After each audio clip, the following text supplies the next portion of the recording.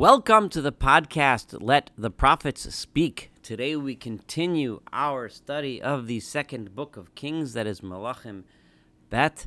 We are now about to read chapter 11, that is Perek Yud Aleph. And we have just, the last two chapters, we read of the murderous and bloodthirsty coup that Yehu perpetrated in order to take over the northern kingdom of Israel and kill out the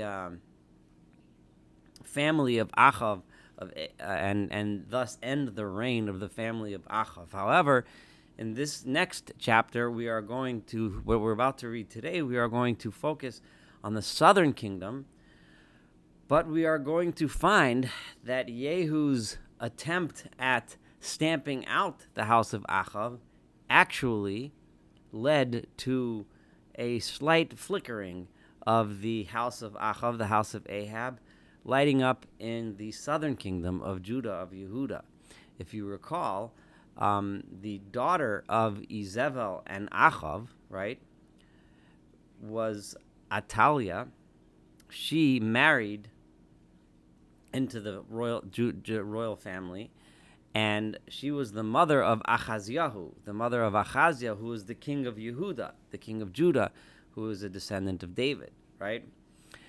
So Athaliah was now remaining in the southern kingdom. So when Yehu killed out the family of Ahab, he did not kill out the queen mother of Ahaziah. He did assassinate Ahaziah, as we read in chapter 9. Ahaziah himself, the king of Yehuda. And then when he met 42 of Ahaziah's descendants, right, of his family, or the family of Yehuda, he slaughtered them, leaving many potential heirs to the throne of Judah dead, right, in his bloodlust, which left an opening for Athaliah, which we're about to read about. So let's go. Athaliah aim Ahaziah. Athaliah, who was the mother of Ahaziah, the king who had just been assassinated in Judah, Ra'asa ki meis bana. She saw that her son had died. In other words, obviously, she found out what had happened in the northern kingdom. Immediately, what was her reaction? Vatokam vata'abed eis kol zera hamamlacha. She immediately slaughtered anyone that remained in the family of the Judahite kings, any descendant of David's family, anyone that could potentially be take over the throne of Yehuda, with her intention, of course, to rule herself. So this woman was following the footsteps of Yehu, who had killed out the family of Ahab. She went ahead and killed out the entire family of David's line, even her own children and her own descendants, as we shall see in a moment. Vatikach Yehosheva, who was Bas HaMelech Yoram, Yehosheva, who was the daughter of King Yehoram being the father of Ahaziah, right? So she took Achos Ahaziah, she was the sister of Ahaziah. She took Es Yoash ben Ahaziah, a young boy, a baby named Yoash, the son of Ahaziah, who was on the list of people to die from Athaliah. So that's her own grandson, right? She was going to kill her own grandson in order to get power for herself. But Yehosheva took him, Vatignovoso, and she stole him away, mitoch b'nei hamelech hamumasim, from among the descendants of the king who were about to be put to death. She managed to snatch this baby boy away. Also, he, v'esmei nikto, and his nursemaid, b'chadar hamitos, and hid him in the room of the beds, the bedchamber. So somehow she hid him in there. Vayastiru oso mipnei Athaliah v'lo humas, and they were able to hide him from Athaliah so that he was not put to death.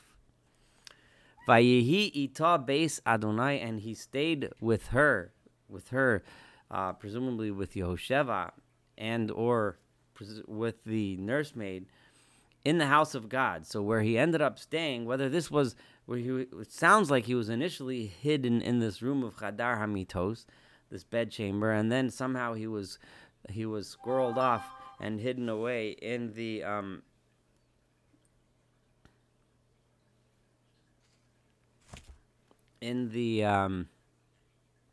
Beit HaMikdash, in the temple. So he was hidden there in the temple for 6 shanim, for 6 years. Athaliah molechas al aretz, and Athaliah was then the queen over the land. So now we have a queen who is a descendant of Ahab, of the house of Ahab, sitting on the throne of Judah.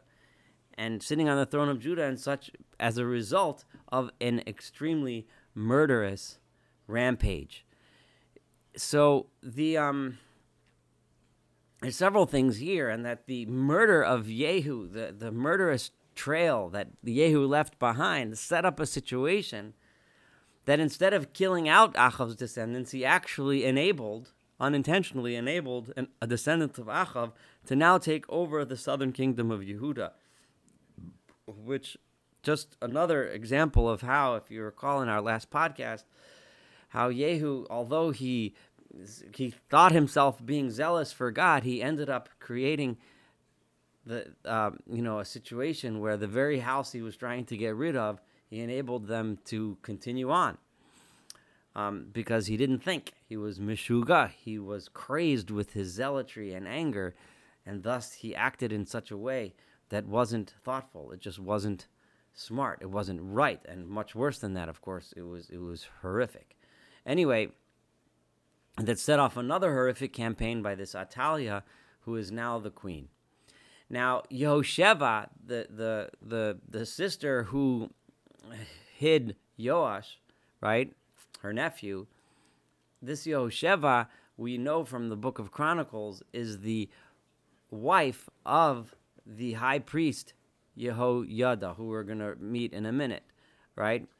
So it makes sense that he was able to hide him in the temple as the high priest. He was able to hide him away. Tradition has it that this Chadar HaMitos, this bedchamber, is actually just above the Holy of Holies. Is a room above the Holy of Holies, and this is where they hid him, and it's a safe spot because even the queen wouldn't dare enter the Holy of Holies. So Uvashana Hashvias, and in the 7th year, so now Athaliah is ruling for 6 years. Sholach Yehoyada vayikach es sorei hameos. Yehoyada, the Kohen Gadol, right? He is the high priest. He sent for the heads of the hundreds, la kari v'laratzim, the kari, the Karites, ratzim, and the ratzim are those, the messengers, those that run or those that guard. The kari is referring to some sort of officer. So he got together all of the officers, all the leaders, by Aveo Samelov Beis Adonai, and he brought them to him in the house of God, Vayichros Lahem Bris, and he made an agreement with them. Vayashpa Osam Beis Adonai, and in the house of God, he made them all swear loyalty to this plan, which he's about to describe. Vayarosam Es Ben Hamelach, and he showed them, in other words, the king's son. In other words, he showed them that there is indeed. So it's interesting to think about what the 6 years were like when people actually thought that there was no one left from the house of David. You can just imagine what that felt like, that they thought that this house of David, which had been promised by God to be the eternal rulers of the Jewish people, that there was no one left. But now they all of a sudden found out that there is a king. There is a potential king. And he commanded them as follows. And you can tell this is a very well thought out plan in such a way as to bring about the end of Athaliah's reign and reestablish the Davidic monarchy. This Yehoiada thought this plan through quite well. This is what you should do. Right? 1/3 of you who are supposed to be here this week, because everyone was divided in groups, the Kohanim, the Leviim, the priests, the Levites, and the guards, and everyone of the Israelites, they were all divided in groups as to who takes turns, doing the guard and taking care of things, etc. So those that are coming that week, v'shomrei mishmeres beis hamelach, and those, right,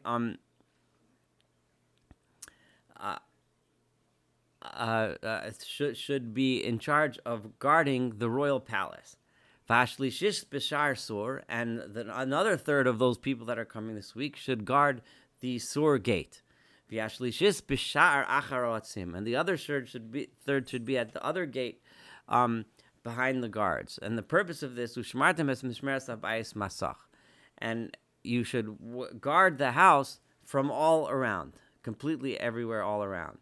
So here, the reason for this is in order to make sure that what's going to take place within the Beis Hamikdash, what's going to take place within the temple, it will be guarded so that no potential supporters of Athaliah, whichever soldiers or whatever that might be on her side, won't be able to get into the temple because the guard will be in place. Now, this word masach is a difficult word to translate. I translated it from every side, but it also could be understood as masach. The Targum Yonasan translates it in such a way as be on guard, as be attentive, be on guard and attentive, from the same language as hesach hadas, right? With whatever, okay, but do not, which means, in other words, do not let your mind slip. But regardless, the intent is what we read. Ushtei hayados bachem kol yotzei hashabos, and the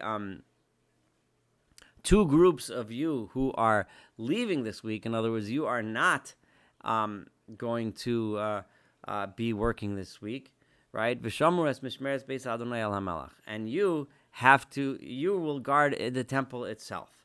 So all those doorways from which the king's supporters can come will be guarded by the first group, and the second group will guard the temple itself. V'hikaftem, and the king himself. V'hikaftem al melech saviv. He's already calling him the king. And you will surround the melech completely. Ish v'chelav biado, each person with his weapons, right? V'haba el hashteros yumas, and anyone who tries to break through, presumably anyone who tries to break through, his or her intent would be to harm the king in support of Athaliah, the queen, right? The current queen, the usurping queen, right? Should be put to death. V'hiu es hamelech b'tzeisovo, and you need to be guarding the king when he comes and goes, no matter what. Vayasu sorei hameos u'chol asher tziva Yehoyada hakohen, and the people, in charge, the officers did exactly as Yehoyada had commanded. Vayikhu ishes anashav bo'ei hashabasim yosei hashabas v'yavo el Yehoyada hakohen.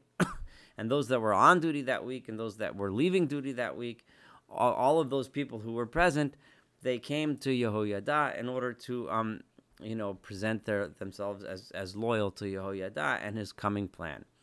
Vayitain hakohen, and the Kohen Yehoyada gave them the sarei hameos, to all the officers in charge of the hundreds, es hachanis v'es hashilotim, the spears and quivers, in other words, the weapons, asher lamelech David, that were owned and stored by the king David himself, asher beveis Adonai, which were kept in the temple storage.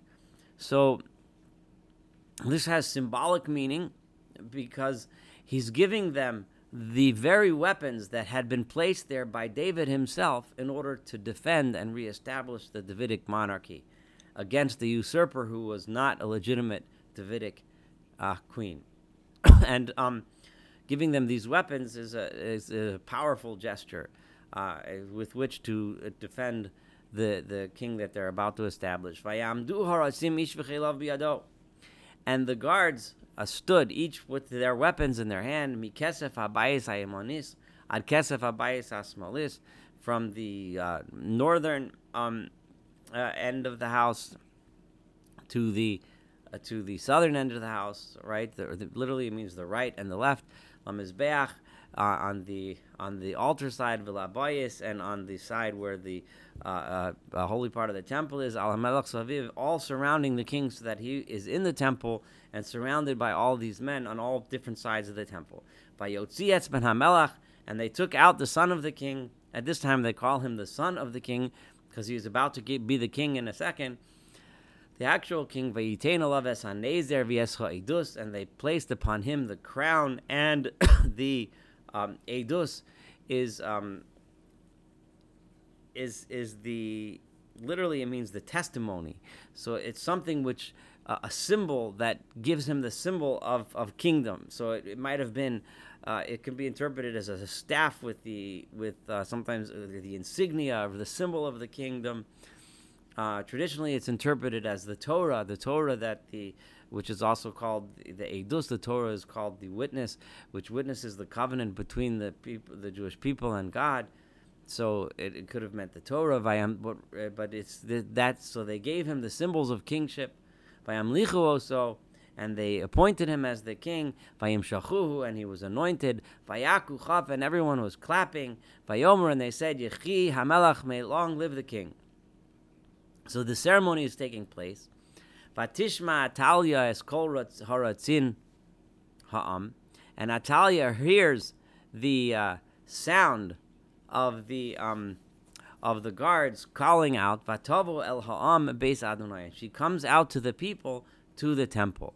Now, it's interesting here that the language chosen when it talks about how Athaliah heard is the nation, the people, because it's emphasizing that the people were not in support of Athaliah, but they were in support of the new king, Yoash.